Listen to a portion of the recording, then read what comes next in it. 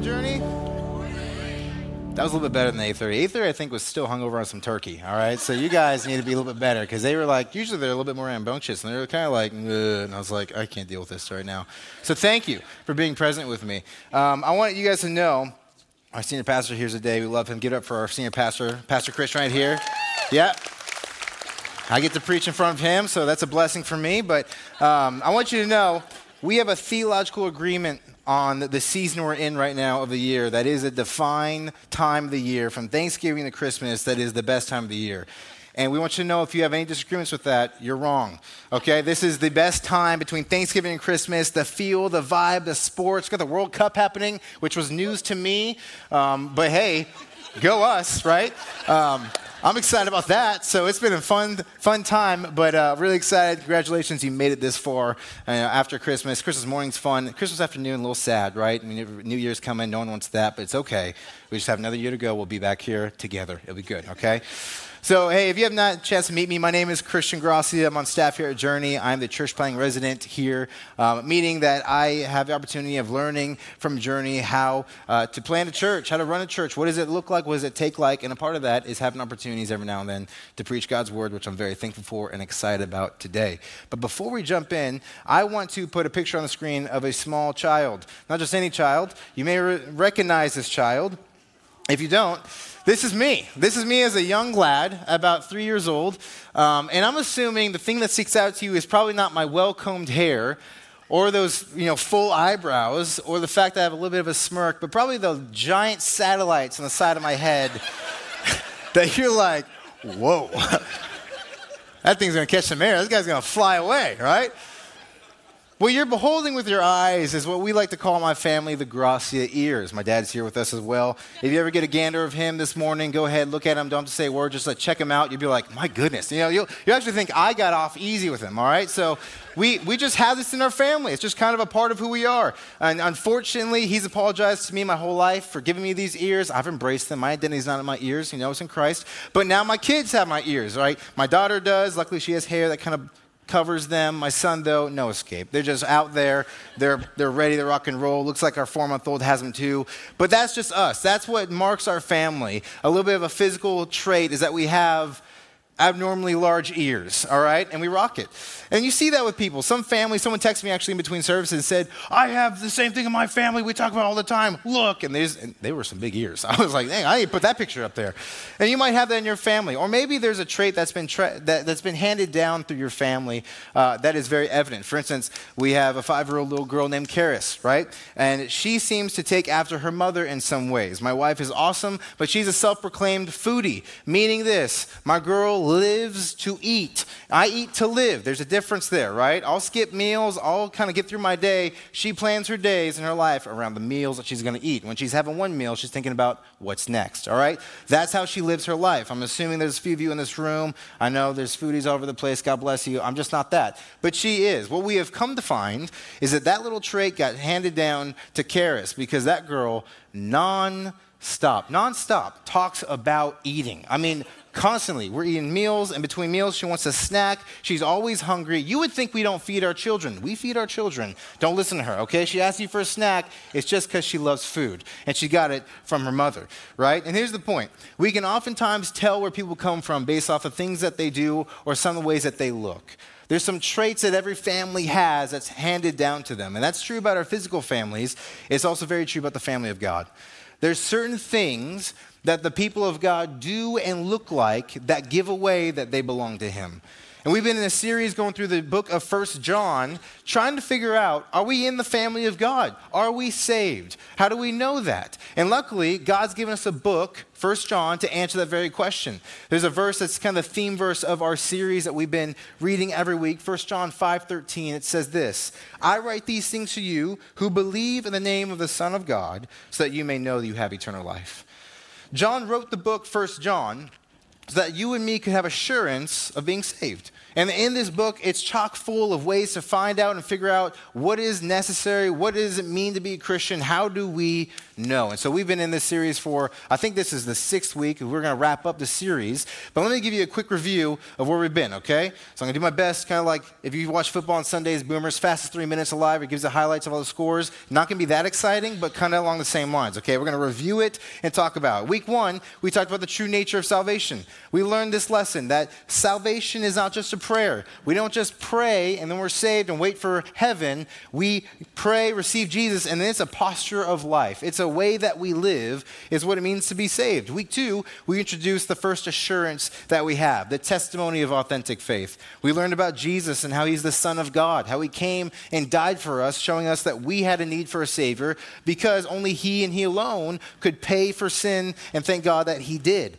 Week 3, we talked about assurance number 2, the grace of obedience. Jimmy Dodd came and he had a great sermon talking about how a Christian begins to learn to love, to want to obey and follow God. Not because it earns salvation, but because it's an evidence of salvation, a very important distinction that we need to understand. And then week 4, we learned about the assurance number 3, the assurance of endurance.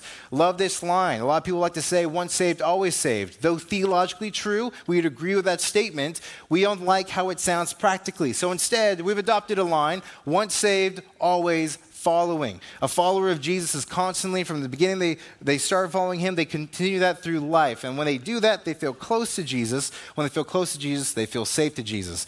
And then a couple weeks ago, Pastor Christian knocked out 2 assurances in 1 week. The first one was kind of on the changing and sinful and spiritual desires. That as we become more like Jesus, things of the world, sin, change. We no longer want them like we used to. We want things that God wants. Our heart is changed. It's not that we're sinless, but we do sin less. And then he taught on the assurance number 5, love for God's people and mission.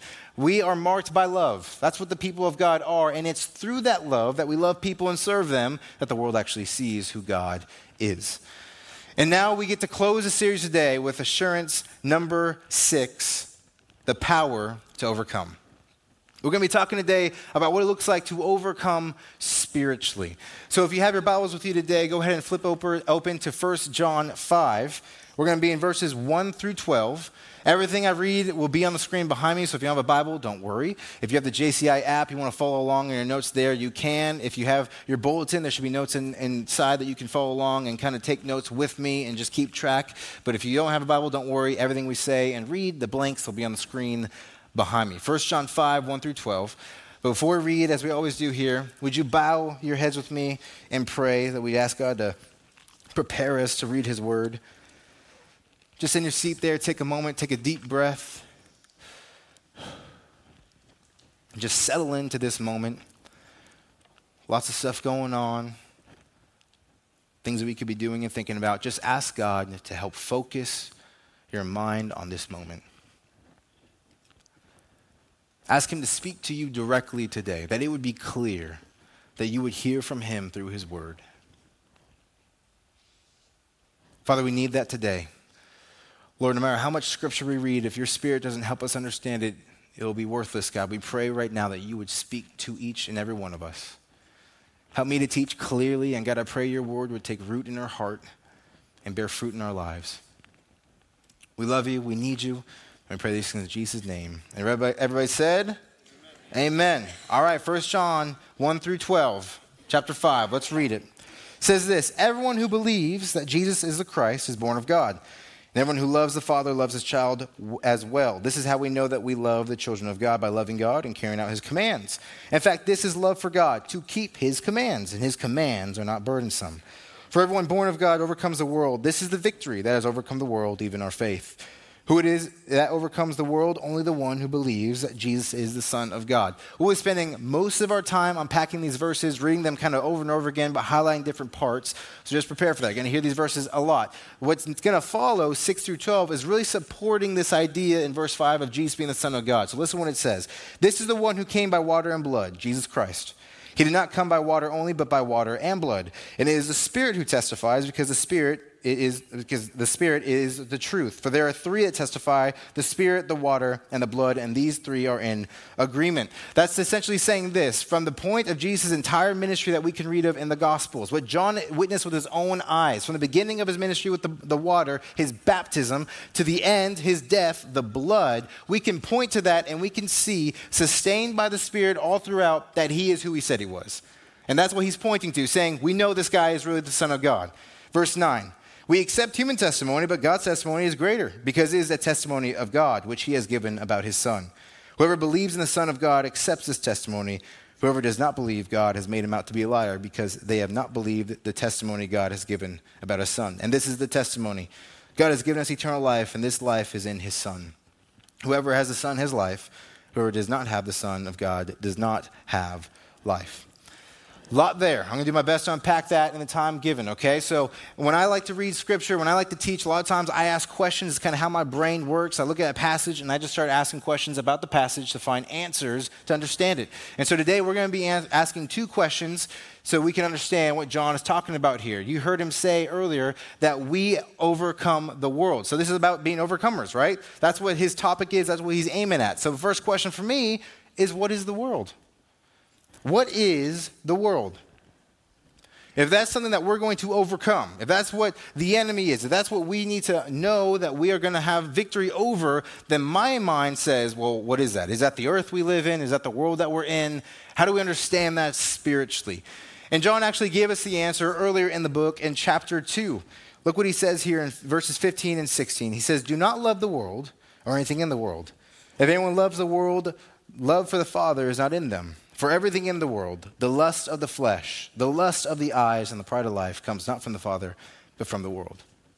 So John goes ahead and he describes the world with these kind of three contents: lust of the flesh. That's the idea of these God-given desires that I'd say we've been given to have food, provision, security, affections, all those things that's been twisted and broken by sin. And now we have these temptations that flow out of us that make us want to do things we know we shouldn't do, and we wrestle with those for the rest of our lives. Lust of the eyes, the idea of us seeing things and having a covetous heart over them, wanting them, desiring them. I thought of Eve when she's in the garden and she sees the fruit and she desires to take it even though she knows she shouldn't. The pride of life is that idea of us having really our identity in our possessions, in our circumstances. It's puffing ourselves up, comparing ourselves to other people, feeling like we're more insignificant than we need to be. I say this, that all three of these categories, you could probably fit any kind of sin under the sun in. All three: lust of the flesh, lust of the eyes, pride of life. One of the things that we struggle with, what are we battling, probably falls in one of these three categories, maybe all of them. So here's how I define the world. The world represents the spiritually broken way of life that is opposed to God and his people. The world represents the spiritually broken way of life that is opposed to God and his people. It's important to understand the idea of way of life. Scripture talks about this idea of the patterns of the world, kind of what it does and how it leads its people. It's a system of spiritual belief that is not for our good, but make us think that, professes it's good, professes it's how to live life, but really it's broken. And it's opposed to everything that God stands for. And we know from earlier in the series that those who are of God will be hated because they are of God, right? We're not of the world, we're of him, and therefore the world hates us because we say something different than everyone else. And we know the world is not for us because it says in 1 John 5:19 that the whole world is under the control of the evil one. So we know the agenda here is not for us to be better Christians in the world. If the world had it our way, it would have us run from God, not love him, disobey, go into sin, go into brokenness. And that is what we face every single day of every moment, every single day. We're facing something along the lines of what the world's trying to get us to do, trying to attack us, trying to tear us down. That's what we're trying to overcome. That's a definition. That's going to be what we're going to work with today of understanding what the world is. Now here's the second question. We're going to spend most of our time.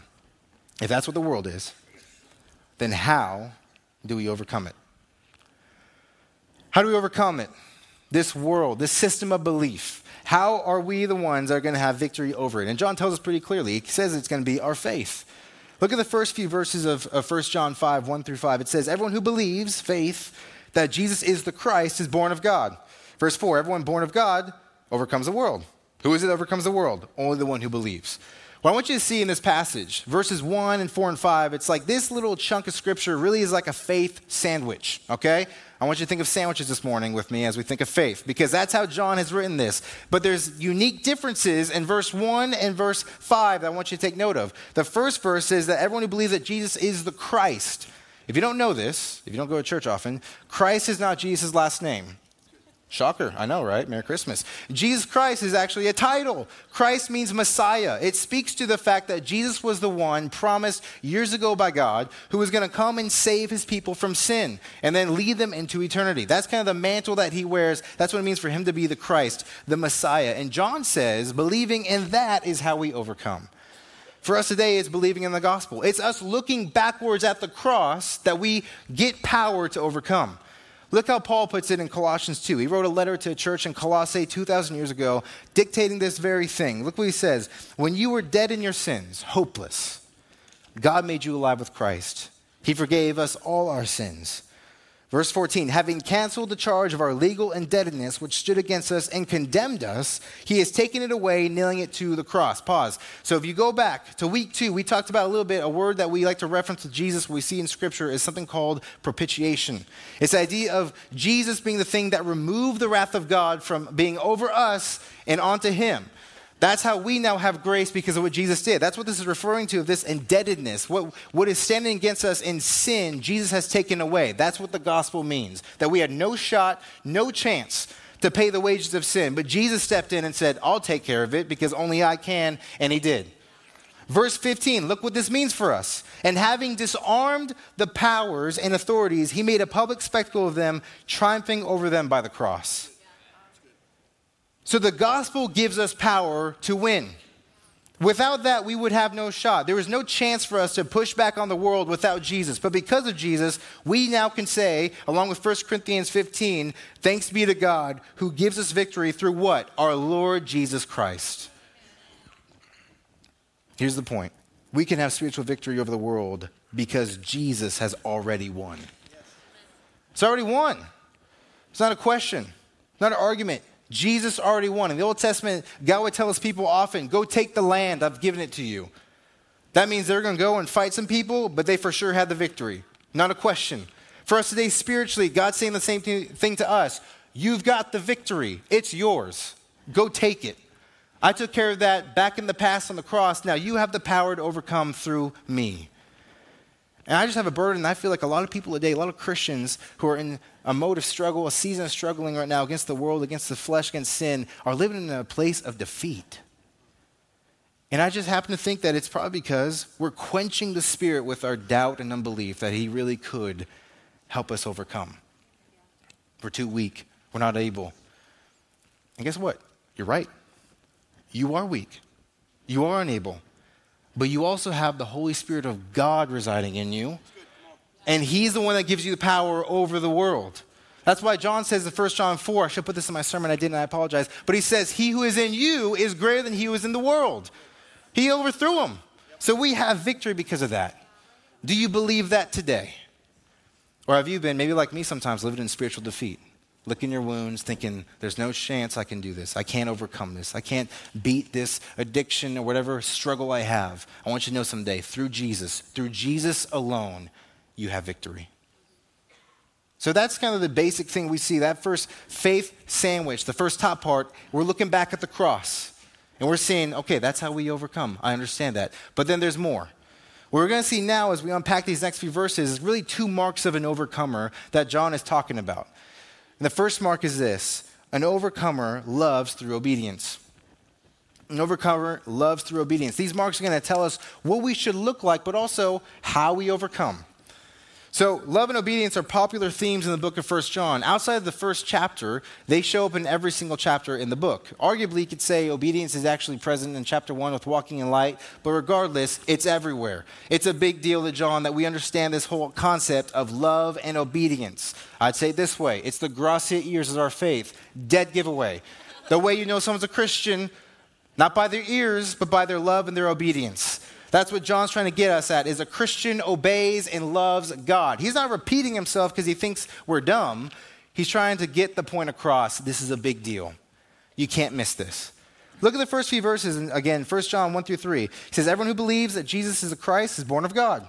And get this, everyone who loves the Father loves the child as well. I talked about that a couple weeks ago with assurance number 4 or 5. Verse 2, this is how we know that we love the children of God, by loving God and carrying out his commands. And then John almost repeats himself as if he forgot he just said that. He says, in fact, this is love for God.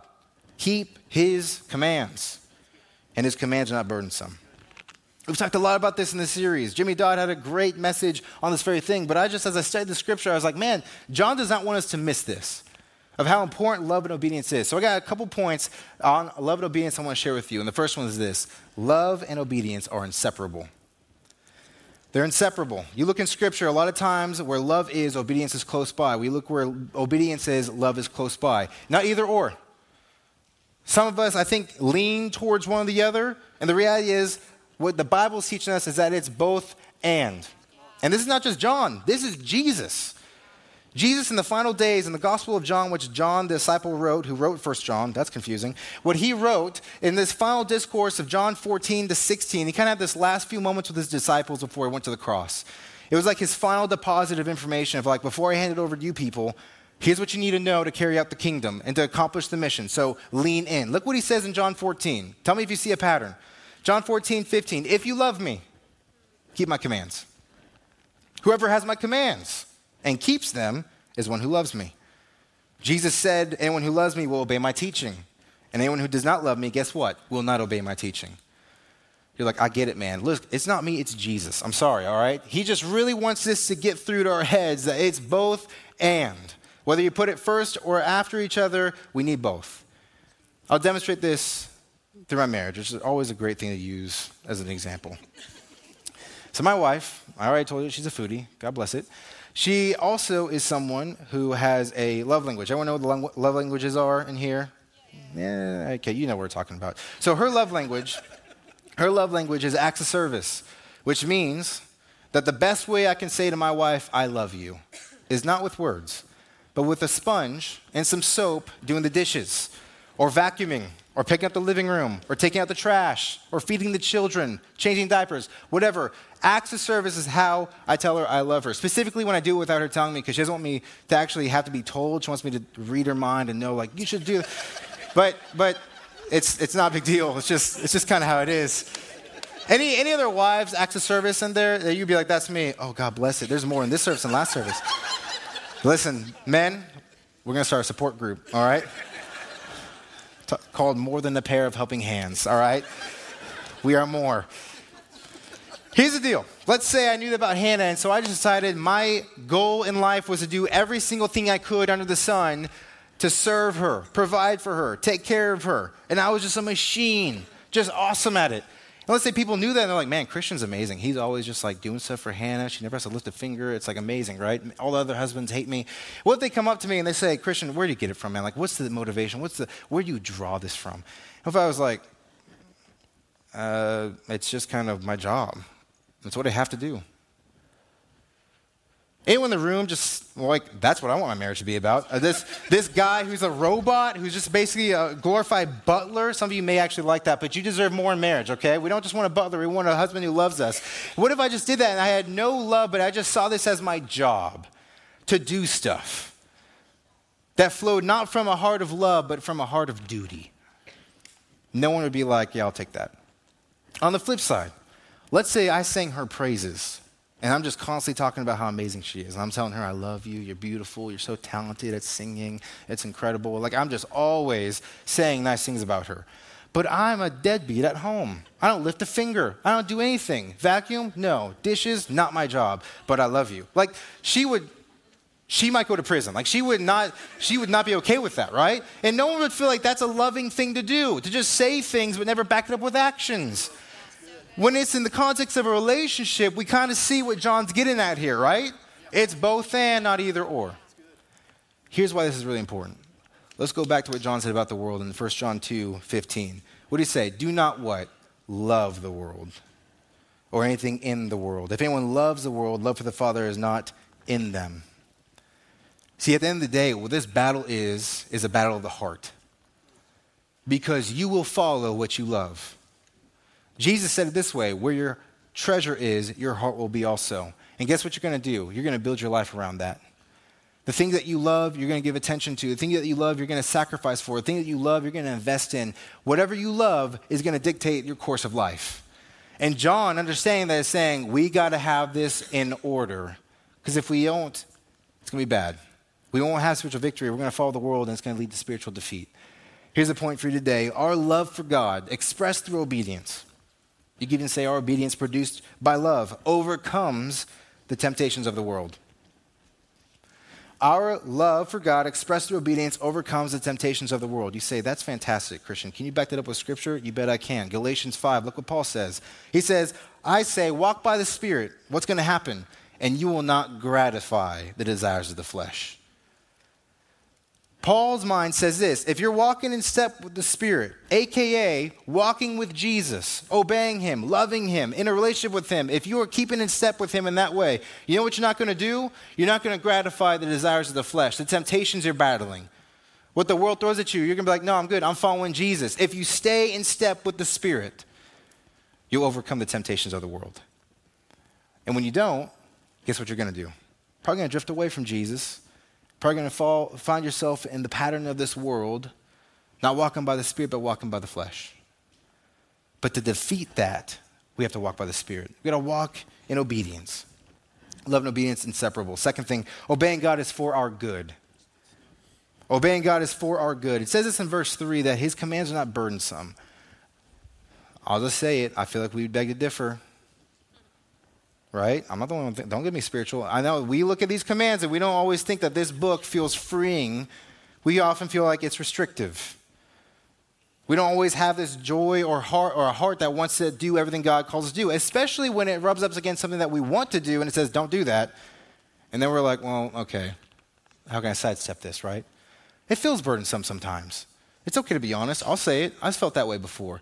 But what I found is that when that happens, if you think that today, I think what it's really pointing to is a misunderstanding of God's heart for you and his heart for his commands and why he wants you to follow them. Again, going back to Jesus and that kind of final discourse with his disciples, John 15, look what he says. If you keep my commands, you remain in my love. There it is again, right? Just as I have kept my Father's commands and remain in his love. Look what he says. I have told you this so that my joy may be in you and that your joy may be complete. Jesus is trying to tell us the reason I want you to stay in my love and to follow my commands is not just so I could say, look at all my slaves I have, but because it's how his joy, Jesus' perfect joy, gets into his people. And our joy is complete. I don't know about you, but I'd rather be joyful than burdened. And Jesus says the way that we get that joy is not by doing whatever we want, but by following him. I'll illustrate it this way with a kite. Any of you guys fly kites in here? Anyone? There's a couple. Don't be ashamed. It's okay. I don't do it, but it's fine. Kites are cool. Kites are really cool. If you live in a windy city, it's really fun. So we know how a kite works. Let's imagine a kite came to life and what it would experience its first time going into the sky, right? Probably this rush of adrenaline of like, wow, look, I'm flying. This is incredible. Look how I'm climbing into the sky. It's beautiful. It's blue. It's windy. Feeling the wind in its sails. It's just having the time of its life, right? But almost immediately, that kite would feel something. It would feel something annoying, kind of a tug. Oop. And no longer would that kite continue to climb into the sky, but it would stop. And it would be hindered from doing whatever it wants, and it would be something dictating how high it could go, and it would be this string. That at once it was having the time of its life, but now there's something pulling it back.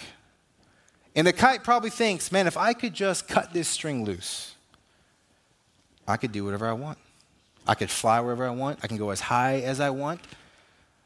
I can get away from this string that is binding me right now.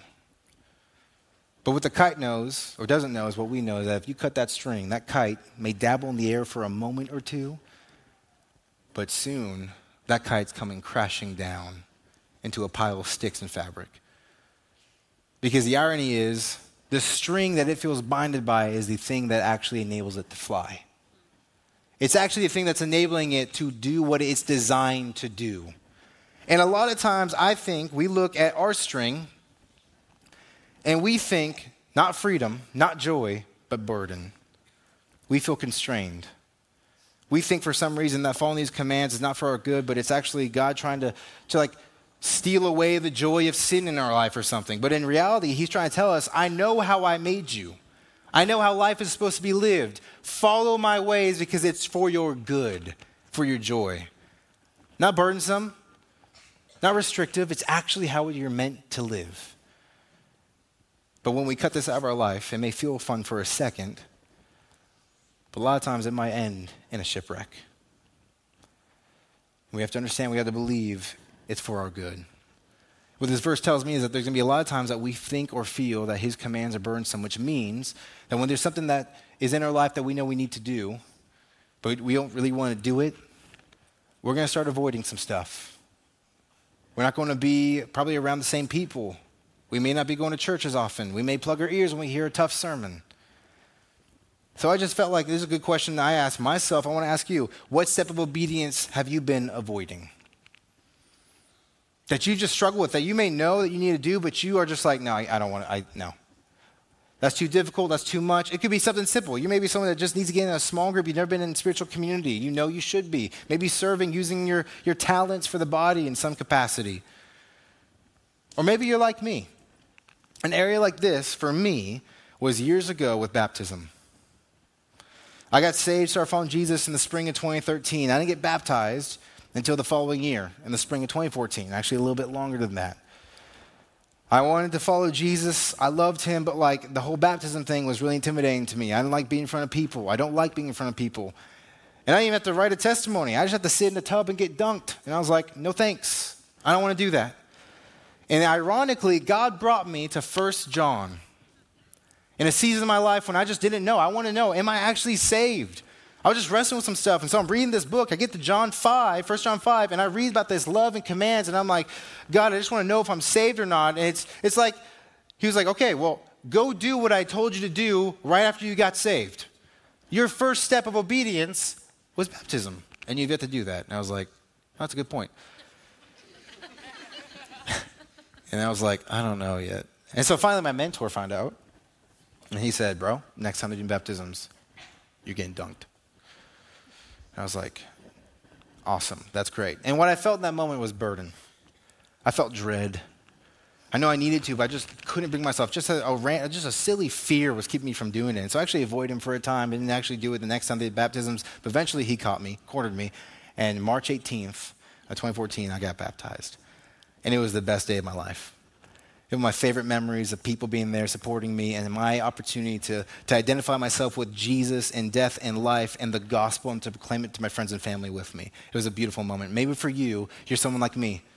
We've actually, as a church, we've seen some amazing things happen this year. People making spiritual decisions, starting to follow Jesus, recommitting their life to Jesus, but never taking that step of baptism. So we're in meetings talking about this of how do we help people do what we're supposed to do, which is disciple them and take their spiritual next steps. And we can't kind of close the gap here. What's going on? And I was like, guys, this is me. I was this guy. I was the guy that had a silly fear keep me back from obedience for over a year. We just got to pray that God gets him there. But maybe today you're someone like me and you know you need to be baptized. You haven't. Maybe you're a Christian for years and you're a little ashamed of it. You don't need to be ashamed. Maybe you got saved this year and you have not yet done it. I just want you to know, take it from a guy like me. Don't wait. No need to wait. We had a guy during services actually come up after Mike told me, Pastor Mike, and he said, some dude came up and he said, it's time for me to get baptized. And I was like, yeah, like that's my guy. That's what I'm talking about. December 18th is the next time we're doing baptisms. Guess what? 18 is a really cool number. March 18th, when I got baptized, we could talk about it. We could be best friends, all right? I'm just saying, maybe that's you. Maybe that's your step of obedience. I don't know what it is. But what is it that you've been avoiding that you've just felt like is a burden? That's a dread. In reality, people who overcome, we love through obedience. We know it's for our good. It gives us joy. The second mark of an overcomer is those who have victory through faith. An overcomer has victory through faith. John says in verses 4 through 5, for everyone born of God overcomes the world. This is the victory that has overcome the world, even our faith. Who is it that overcomes the world? Only the one who believes that Jesus is the Son of God. So notice something a little bit different. Verse 1, it was that Jesus was the Christ. Now we're talking about him being the Son of God. We go back to week 2, talking about authentic faith, the testimony of authentic faith, and we learned about Jesus from these verses about how he was the Son of God. Look at verses 10 through 12. Whoever believes in the Son of God accepts his testimony. Whoever does not believe God has made him out to be a liar, because they have not believed the testimony God has given about his Son. And this is the testimony. Here it is. God has given us eternal life. I lost my place. I apologize. God has given us eternal life, and this life is in his Son. Whoever has the Son has life. Whoever does not have the Son of God does not have life. So notice what it said. That it's in his Son that eternal life is. And we have that in him. So the next few verses, like I said, is supporting and unpacking this idea. So before, faith sandwich, remember? We look back on the cross, power to overcome right now. And now John, I think, is fixing our eyes to look forward to what he has given us in the future. Here's the point. We overcome the world by putting our faith in the Son of God and what he has promised us. I'll give you that point. Let me unpack it for you. We overcome the world by putting our faith in the Son of God and what he has promised us. Bundled up in the Son of God is this idea of eternal life. It's eternity. Now let's be honest again. I like being honest today. Life can get difficult. Having this kind of faith can be hard. Looking towards eternity can sometimes not really feel like it used to. It can kind of feel like, is it really there? Is it not? It doesn't really help us in this time. Especially when what we see does not line up with our faith. When push comes to shove, a lot of times it's kind of discouraging for us. And there's a man in the Bible that had this very experience named Asaph.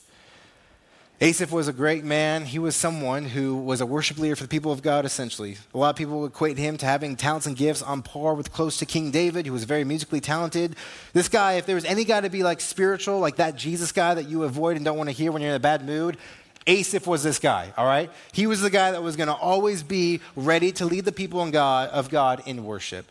And Psalm 73 is one of the most relatable psalms, passages in the Bible that I think we have. It's one of my favorite chapters of the Bible. Look what he writes in Psalm 73. He starts off good. Surely God is good to Israel, to those who are pure in heart. God's good to his people. He starts off there, but look what happened. Verse 2, but as for me, my feet had almost slipped.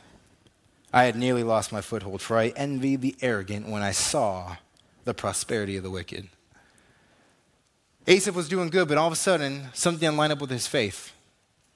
Looking out in the world, looking at people who don't know God, and he started to have these issues, lust of the flesh, lust of the eyes, pride of life. He's looking at them.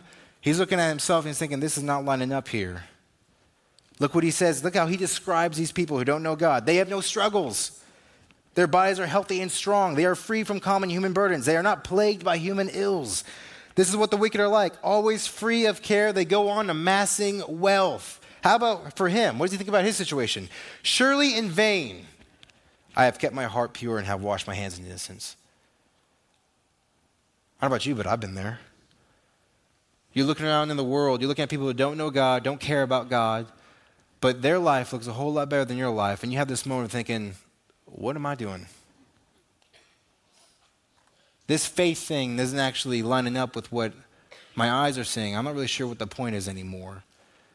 They're never sick. They have no issues. They're getting rich. They look good. I'm over here wasting my time trying to follow God. This is in the Bible. How encouraging, right? Look what he says. Verse 16, when I tried to understand all this, it troubled me deeply, and it should, till I entered the sanctuary of God, a.k.a. Asaph went to church. Then I understood their final destiny. What did Asaph do? Asaph took his situation, his circumstance, and he put it into an eternal perspective of understanding that his faith would be worth whatever he's going through right now. What he didn't have, what he would experience, it's not going to matter because I'm looking towards the end. A really great a common verse to use that kind of matches this passage is 2 Corinthians 4. Paul says this, for these light and momentary troubles, aka the life we're living, these 80 years that we have on earth, are achieving for us an eternal glory that far outweighs them all. So what do? So we fix our eyes not on what is seen, but on what is unseen. See, what is seen is temporary, it's fading fast, but what is unseen is eternal. I find it interesting that he says that because in 1 John 2:17, look what he says about the world. The world and its desires pass away, but whoever does the will of God lives forever. See, that's the point today. That's what it means to have this eternal perspective. That's what it means to not put our faith in our situations or our possessions or our feelings and desires or in people. We put our faith in one person, that's Jesus. And what he embodies is this promise of eternity with him. And we sang it in that third song, how we long to breathe the air of heaven. When the pain and suffering is gone and mercy is filling the streets, when we get to walk with him into all eternity, that's what we're aiming at. And that's exactly what Asaph does here as he closes out the psalm. Psalm 73:23 says, "Yet I'm always with you. You hold me by my right hand." Relationship, you guide me with your counsel, and afterward, after this life, you will take me into glory. Whom have I in heaven but you, and earth has nothing I desire beside you. My flesh and heart may fail, and they will, but God is the strength of my heart and my portion forever. We look back on the cross and we know we have power to overcome. Helps us right now to obey and to love and to grow a relationship with Jesus, and we continue that by looking forward ahead at what the Son of God has achieved for us in the future. We live in a faith sandwich. Looking back and looking ahead. Fixing our eyes not on the things that we can see, but the things that are unseen. And no matter what this life and world can offer us, whether it be pain or pleasure, we can say, it will be worth it. It'll be worth it as we walk with him into all eternity. What has God spoken to you today, and how do you need to respond?